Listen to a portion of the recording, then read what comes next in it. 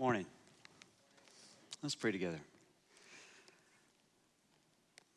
God, I'm grateful today for your sustaining grace. I'm grateful today for the opportunity to wake up this morning and come here and be a part of this faith community. God, I'm grateful for every breath that I take and for the ways that you provided for me and for my family. And we're grateful, above all, at least for me, for your grace today, for favor and blessing that you've poured out on us that we did not deserve, especially in and through your Son, Jesus. So we come to you this morning with grateful and contented hearts and ask that you would speak to us, oh God, through your word today and remind us how it is that we interact as a family. Speak now, O Spirit of God, in Christ's name. The people of God together said, amen. Hey, would you guys thank Scott for being here again this morning?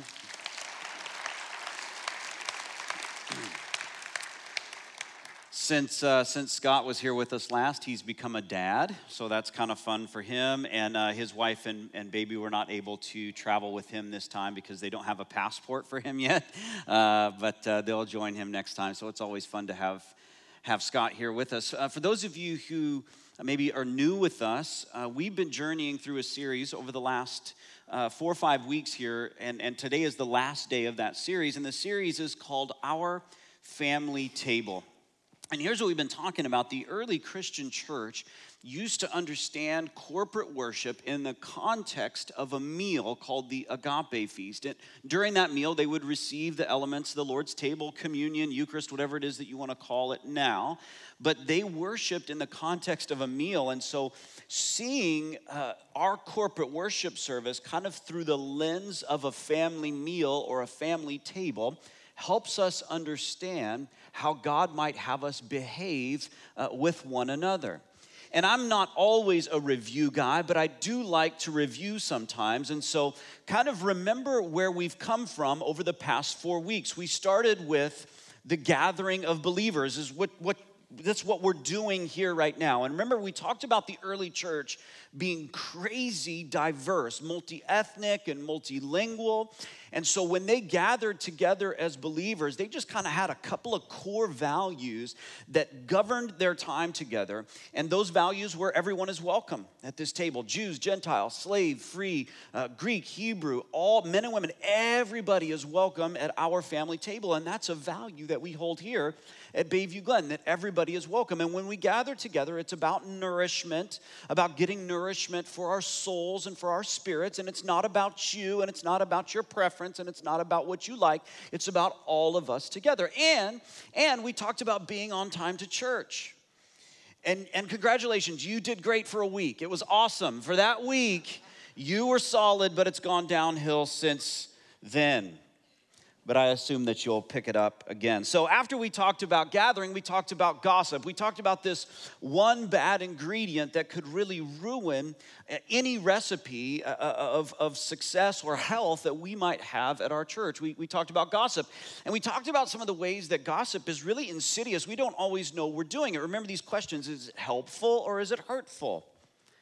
Is it conjecture or is it confirmed? Am I gossiping just by guessing, as to what might be going on? Or am I promoting gossip by permitting it in my own life? And so here's my question regarding gossip. We've been talking about this. We talked about this a few weeks ago, but how you doing? How you doing on that gossip piece? Things going okay? About like you're doing as far as being on time to church? Or are we hoping doing a little better than that? Good. Awesome. Okay, then we talked about governance. We talked about servant leaders in the church. Remember from Acts chapter 6, we talked about deacons who are there to care and support and model for us Christ-like behavior. And then we talked about this other group of servant leaders called shepherds. And here at Bayview Glen, those are two types of people. Those are elders and pastors. And we had, I thought it was a great time around our family table here at Bayview Glen, laying our hands on those servant leaders, deacons, elders, and pastors here here and saying, we love you, we support you, and we are so grateful for your servant leadership here at Bayview Glen. And then last week, here's what we talked about. We talked about giving. We talked about generosity. We talked about moving from just consumption to contribution. We talked about giving financially. We talked about giving of our time. We talked about giving of our resources, of our skills and gifts and abilities. And we said that potlucks are better than buffets. And this morning, we're concluding our series with this is really my favorite thing to talk about, and it's grace. Grace. This is what we're going to talk about this morning. And as I've been thinking about grace in the context of our family table, the recipe for a healthy church, what I've been thinking about is grace is a lot like gravy. I don't know if you've ever thought about it that way, but I know that this time of year, here's what I mean by that. This time of year, we start watching a lot of Christmas movies, don't we? Especially now that the fake Thanksgiving is over. The fake Thanksgiving being U.S. Thanksgiving on Thursday. Real Thanksgiving was 6 weeks ago here in Canada. Fake Thanksgiving was a couple days ago in U.S. And now that fake Thanksgiving is over, we start to watch Christmas movies. How many of you have a favorite Christmas movie? Do you like Elf? Elf, anybody like that one? Wonderful Life, It's a Wonderful Life. Do you like that one? I've got one, it's called National Lampoon's Christmas Vacation. That's my favorite Christmas movie, really inspires me to think on the incarnation, of course. And I wouldn't recommend that film for mixed company. And if you ever get an opportunity to watch it, I recommend that you watch the TV edit of it. But it's a great film, and there's a scene in this film where Chevy Chase's character, Clark is his name, Griswold, is hosting a meal, a Christmas meal, and his cousin Eddie, remember his cousin Eddie, who's like this crazy redneck guy? His wife makes a turkey, and she leaves the turkey in the oven for far too long. And when they cut the turkey open, and everybody's, all the anticipation and the expectation, we're going to eat turkey together, they cut this turkey open, and the thing just opens up, and it looks like the Sahara Desert. I mean, she starts weeping. I knew I left it in too long, and it's so dry. And she's essentially made turkey jerky, is what she's made. It is just absolutely horrendous and horrible. I was going to show you the scene this morning, but I think it's illegal. Okay, that's beside the point. And everybody turns and looks at her and says, it's fine, we'll be just fine, it's going to be great. And so they say, thanks and grace or whatever it is. And then the next scene is everybody gnawing on this hard turkey.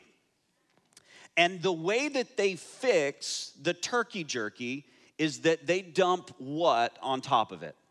Gravy. They just dump gravy on top of it. They're dumping gravy on potatoes. They're dumping gravy on stuffing. Because here's the deal. Gravy covers a multitude of sins. It doesn't matter how bad it is, if it's turkey jerky, if it's potatoes that you cooked for too long, if you just dump gravy on it, thank God for gravy, right? If you just dump gravy on it, it is going to fix whatever problem you have. I grew up in the southern United States. This is how we feel about stuff. This is why the number one cause of death in the U.S. is heart disease for men. That's beside the point. The point is gravy covers over a multitude of sins. So here's the deal. If we get gathering wrong sometimes, and if we slip up when it comes to gossip, and if the governance isn't quite right, and we're not always as generous as we could be, as long as we got this, we're good. Grace covers over a multitude of sins. No matter how bad it gets, if we are experiencing the undeserved favor of God and working hard to live it out in our life, there may be things that we don't do all that well here at Bayview Glen. There may be things that you don't do all that well in your family. There may be things you don't do all that well in your business or in your personal life. But as long as you are experiencing and living out grace, that grace will cover over a multitude of sins. Let me prove it to you. Peter says it this way in 1 Peter. He says, above all, he said, I've talked about personal holiness. I've talked about the qualifications for elders. I've talked about husbands and wives and submitting to governing authorities like kings and that kind of thing. I've talked about all of these things, but most importantly, above all, the thing that I want you to hear, if I could just leave you with one thought, here's what Peter says to the church. Above all, love one another earnestly, since love covers a multitude of sins. Show hospitality to one another without grumbling. As each has received a gift, use it to serve one another as good stewards of God's varied, say this word with me, grace. See, this is grace. This is grace.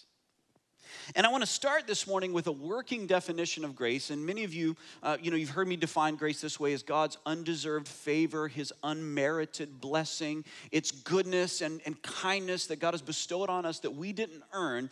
But I want to kind of twist our definition just a little bit this morning and put it more in the context of interpersonal relationships. Because remember, we're talking about our family table, and we're talking about treating one another with grace and pouring grace over one another. And so here's our working definition of grace this morning. It's going to start this way, and we're going to do this in two parts. So grace is the unwavering commitment to the well-being of another. Grace is the unwavering commitment to the well-being of another. And we often think of grace as permission, don't we? We think of grace as license. Sometimes people say, well, could you just give me grace on that? And what they mean is, would you allow me to just do whatever I want to do without any accountability? Would you allow me to just make poor decisions? Could you just give me grace on that? But that's not the nature of grace. Our unwavering commitment to the well-being of another may move us to bring sin to that person's attention. It may move us to address an action, an attitude, or a behavior that might be compromising their well-being. So grace is not permission. Grace is not license. Grace is you and I looking at one another and saying, no matter what it takes, I will say the hard things. I will be there in difficult times. I will come alongside you and treat you with grace. It's the unwavering commitment to the well-being of another. Let me give you an example. Kaya and Amy and I went out to lunch, 6 months ago with a friend of ours. And Kaya, I was going to say she was just learning to walk. The reality is I'm still kind of learning to walk. I make mistakes all the time. But we walk out of this lunch spot, and we step up to the curb. And just as we stepped up to the curb, Kaya sprints from behind me. And the timing was rather unfortunate because a van sped by in this parking lot just as Kaya was about to step out into the road. And my kid's like 18 months old, right? What do? I'll just show her grace, right? Give her license, give her permission to run out into the middle of the road in front of this van. Of course not.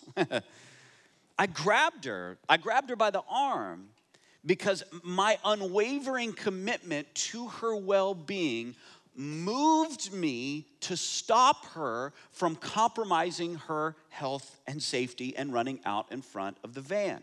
See, this is the nature of the grace of God. God does the very same thing. He's a God that addresses action and behavior that might compromise our well-being. He's a God that lavishly pours out blessing when we don't deserve it, regardless of the personal cost to him. And that's the same way I look at my kid. Like, I grab her by the arm to prevent her from compromising her well-being. And I would be happy if someone came to me and said, hey, look, it's you or the kid. One of you is going to step out in front of that van. I'll take it every time. Because all I want is good for her. All I want is the best for her. See, this is the heart of God. When someone had to go to a cross, God said, I'll take it. I'll take it. For you and for me. His unwavering commitment to our well-being. And so this is the second part of our definition of grace. Grace is the unwavering commitment to the well-being of another, regardless of the cost. Regardless of the cost. This is the heart of God. And grace is a fundamental and distinctive attribute of God and a biblical worldview. The idea of grace makes the God of the Bible different. Grace is not present in any other worldview or world religion. There's a Bible scholar that says this: the religion of the Bible is a religion of grace, or it is nothing. And the entire Old Testament is littered with God taking every opportunity to show his grace by pursuing well-being to demonstrate his unwavering commitment to the well-being of another, regardless of the personal cost to him. The grace didn't start at the New Testament with Jesus. Grace litters the Old Testament from start to finish. It was God's unwavering commitment to the well-being of another that caused him to provide for Adam and Eve, that moved him and motivated him not to just destroy the world and continue living on in Trinitarian joy by himself without people. Like God could have done that at Genesis 3, but it was his grace that moved him not to. Grace motivated God to provide a way for Noah and his family to be safe from the flood. Grace motivated God to call Abram out of his country and to create a family for himself through Abraham. Grace was what motivated God to rescue the nation of Israel from slavery in Egypt. And then when God introduced himself to Moses in the wilderness after rescuing his people from slavery, he introduced himself this way: the Lord, a God merciful and gracious. Grace caused Esther to find favor in the eyes of a king. Grace moved her, motivated her to pursue the well-being of the nation of Israel, regardless of the personal cost to her. It was God's grace that saved 3 Hebrew boys from Nebuchadnezzar's flames. It was grace that motivated God to send prophet after prophet after prophet to call the nation of Israel back to himself. In fact, in my study of grace this week, especially throughout the Old Testament, I came across this passage in the New Testament that's fascinating to me. And I wanted to share it with you this morning just so we can kind of wrap our heads around even what God is doing in the midst of showing grace, demonstrating his unwavering commitment to our well-being, regardless of the personal cost to himself. It's up here on the screen. Peter writes this. He said, concerning this salvation, he's talking about our salvation from sin now and our salvation from judgment and hell and death. He says, the prophets, Old Testament, who prophesied about, say that word with me, grace, that was to be yours, searched and inquired carefully, inquiring what person or time the Spirit of Christ in them was indicating when he predicted the sufferings of Christ and the subsequent glory. So listen what's happening now. The prophets are getting these visions from God. They're getting these words from God. And they come back to God and they inquire of him. They go, what are these pictures? What's happening here? And the Spirit of Christ, pre-incarnate Jesus now, begins to reveal to prophets before Jesus even showed up on the scene. He begins to reveal to prophets, and look what he revealed. It was revealed to them that they were serving not themselves, but who? You and me. In the things that have now been announced to you through those who preach the good news to you by the Holy Spirit sent from heaven, things into which angels long to look. What's happening here? Peter is saying in the Old Testament, God is demonstrating his grace over and over and over again. And the prophets are starting to see something coming on the horizon, God's ultimate display of his grace. And Peter is saying even angels are going, look, it's neat that I'm an angel and I've got 6 wings and all this stuff. This is pretty cool, but you know what I'd really love to look into? What I'd really love to experience? God's ultimate display of his grace. And God's ultimate display of his grace is what? Jesus. Just so you know, if a pastor ever asks you a question, Jesus is probably a good answer for it, okay? So what's God's ultimate display of his grace? It's Jesus, right? It's Jesus. Jesus is God's ultimate display of his commitment to our well-being, regardless of the personal cost to himself. Great personal cost to send his son, Jesus, in order to display his grace and display his commitment to our well-being. But here's the thing, and here's where this grace begins to kind of permeate who we are and what we do. Understand that God's grace is multifaceted. God's grace is like a kaleidoscope of color. God's grace is not just applicable to your salvation and your relationship with God. Yes, it finds its ultimate expression in Christ, but in the New Testament, for the authors of the New Testament and for the early church, grace, this idea of God's grace, began to permeate everything they did and everything they thought. It began to transform the way that the authors of the New Testament saw absolutely everything. Grace, God's grace manifested in Jesus, made it possible for believers now, Christ followers, to reflect his grace in their character and in their relationships. So listen closely. Here's what begins to happen. God shows his grace throughout the Old Testament. His ultimate display of his grace is in Jesus. And now that we've experienced that, our call as a covenant community is to reflect that grace to one another and to the world. If our job, and it is our job, since our job as God's family is to reflect his character to the world, we have no other choice than to be gracious to one another. Than to look each other in the eye and say, I am resolutely committed to your well-being regardless of the personal cost. So here's what the Bible begins to talk about. From a position of grace, we can set aside selfishness and conceit and treat others with deference, according to Philippians 2. In an attitude of mutual servanthood, according to Ephesians 5. And in a spirit of mutual forgiveness, according to Matthew 18, so that even our communication can exhibit divine grace. According to 2 Peter 3:18, the grace of God represents the cosmic context of the lives and relationships of believers. So we are exhorted to grow in the grace of God. Grace in relationships is encouraged in Luke 6, Romans 15, Philemon 14, verse 14.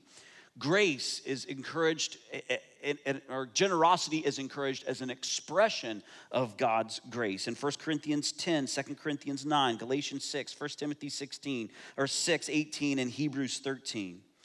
Mercy and compassion to one another as an expression of the grace that we've experienced is encouraged in Matthew 18, Luke 10, Romans 15, 1 Peter 3, and Jude 22. Spiritual gifts are described as God's graces, and Paul assumes that since we've experienced God's grace and been given a gift of grace, then we will use it and perform deeds of grace.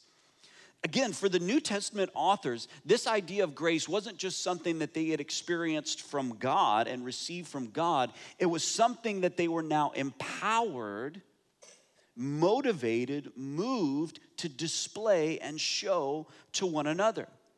Like, this idea of grace was so pervasive all over the New Testament that they began to use the word grace to greet one another. And in the Old Testament, the typical greeting was just shalom. It meant peace. But the New Testament authors began to add this word grace. Look up here on the screen.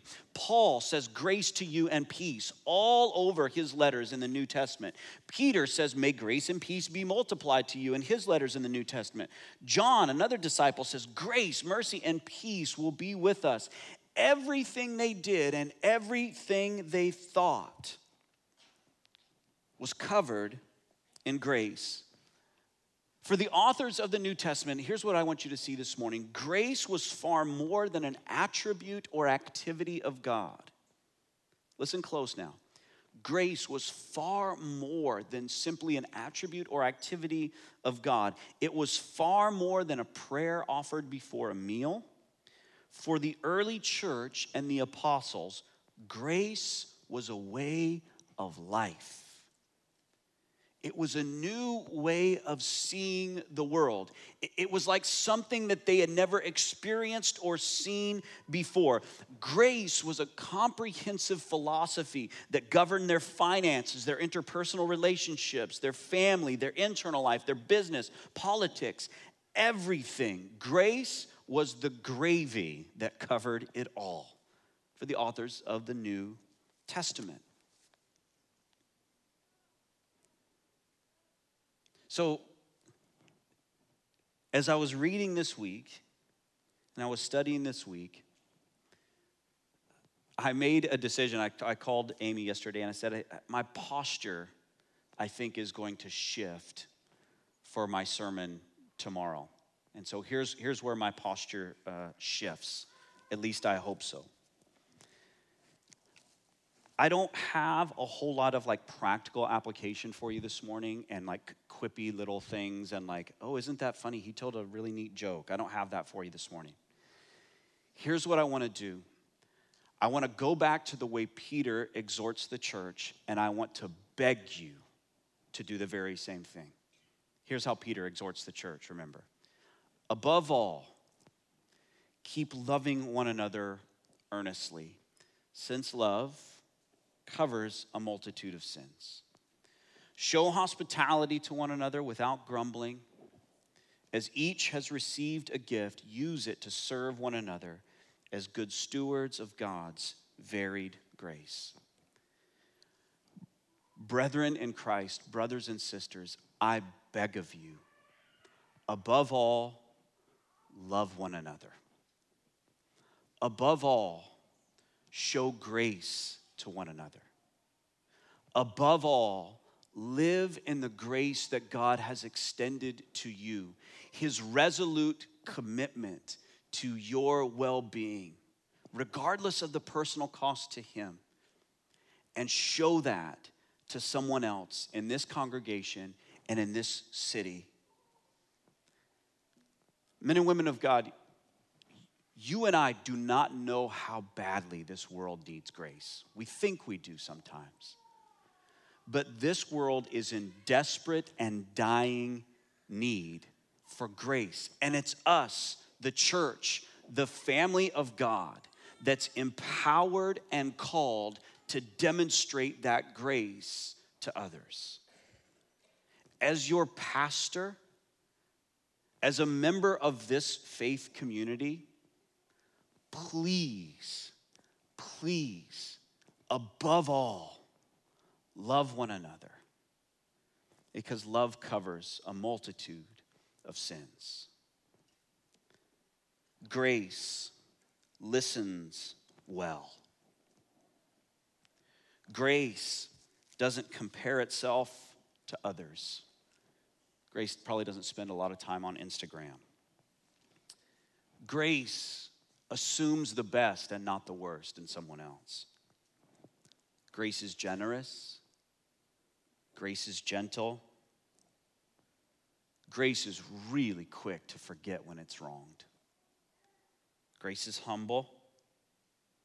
Grace doesn't pass judgment. Grace protects the weak. Grace speaks life into others. And grace finds victory in the most impossible circumstances. I do not beg very often. But this idea of grace, we could break a lot of stuff here. And if we do grace right, we'll be okay. Someone could overcook the turkey. If we got good gravy, we'll be fine. If we do grace right, if we live in the grace that God has extended to us, if we understand his unwavering commitment to our well-being, regardless of the personal cost to himself, and we extend that grace to others, we're going to be just fine. So I beg you, be gracious. I wanted to end with the lyrics of a hymn. My wife is back in Phoenix for fake Thanksgiving, and when she's away, I don't sleep. And when I don't sleep, I get emotional, which is new for me. I don't cry, Dave. You know that. Dave cries almost every day at the office, sometimes 2 or 3 times, and so I'm going to read you the lyrics to this hymn. Sometimes and this is sin on my part. I'll just tell you it's sin.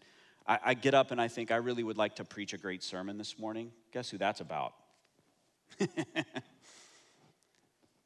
I heard somebody say this week that as a preacher, we're supposed to be God's paper boy. It's his news, we're just delivering it. Like, above all, love one another earnestly. So the wonderful grace of Jesus, greater than all my sin. How shall my tongue describe it? And where shall its praise begin? Taking away my burden, setting my spirit free. For the wonderful grace of Jesus reaches me. Man, I hope this is awkward for you. It's so awkward for me. Yes. The wonderful grace of Jesus reaching a mighty host. And by it I have been pardoned, saved to the uttermost. Chains have been torn asunder, giving me liberty, for the wonderful grace of Jesus reaches me. Wonderful grace of Jesus reaching the most defiled, and by its transforming power, making him God's dear child. Purchasing peace in heaven for all eternity, and the wonderful grace of Jesus reaches me. Wonderful, the matchless grace of Jesus, deeper than the mighty rolling sea, higher than the mountains, sparkling like a fountain, all-sufficient grace for even me. Broader than the scope of my transgressions, greater far than all my sin and shame. Oh, magnify the precious name of Jesus and praise his name. Let's pray.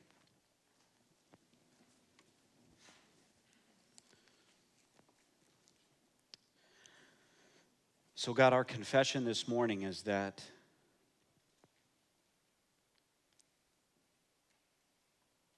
magnifying the precious name of Jesus and praising his name is not just about songs or holy conduct or praying.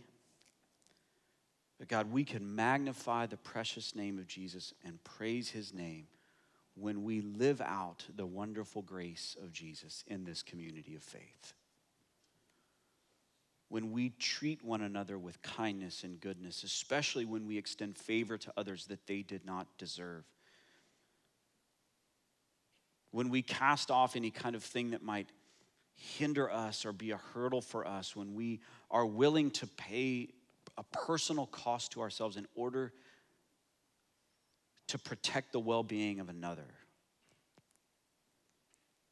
God, we praise in those moments your wonderful and matchless grace.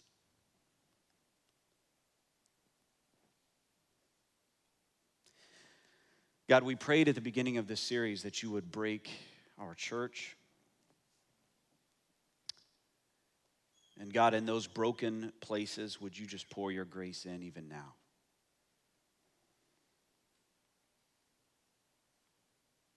God, that we would be humbled, that we would be convicted even of our prayerlessness, of our self-dependence, of our self-righteousness. And God, that you would crack open those places in our church and in our personal lives that have just become stagnant and still. And that you would simply pour your grace onto every part of who we are, such that we could live out the wonderful and matchless grace of Jesus in our relationships with one another. God, may we be moved today, even emotionally, by your grace. In Christ's name, amen.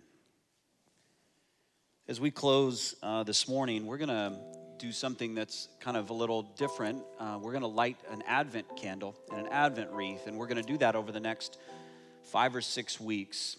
I love the way that the book of Hebrews starts. Sorry, I got to find it here.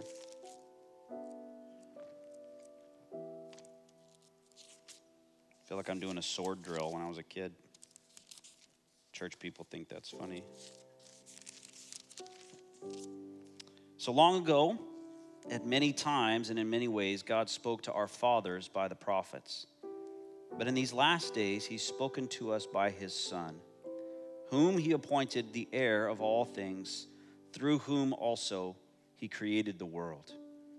He's the radiance of the glory of God and the exact imprint of his nature, and he upholds the universe by the word of his power. After making purification for sins, he sat down at the right hand of majesty on high, having become much superior to angels, as the name he has inherited is more excellent than theirs. The Advent candle, the Advent wreath isn't, something that we get from Scripture. It's something that we get from church tradition, and it, dates back 500-600 years and all that stuff. But each candle, each week that we light reminds us of one aspect of this Advent season, and we'll get to all the rest as we, in subsequent weeks. But today we light the candle of expectation, the candle of anticipation, the candle of hope. When the world was dark and we were captured and tormented by sin and shame, and circumstances seemed impossible, the world longed for a Savior, longed for a King, longed to experience the grace of God. And in this moment as a church family, in this part of the Advent season, we're reminded and we kind of take on that sense of anticipation and expectation of God sending a Savior. And so today we light the candle of anticipation, the candle of expectation. So I invite you to stand with us as we close and sing, and I light the candle of hope.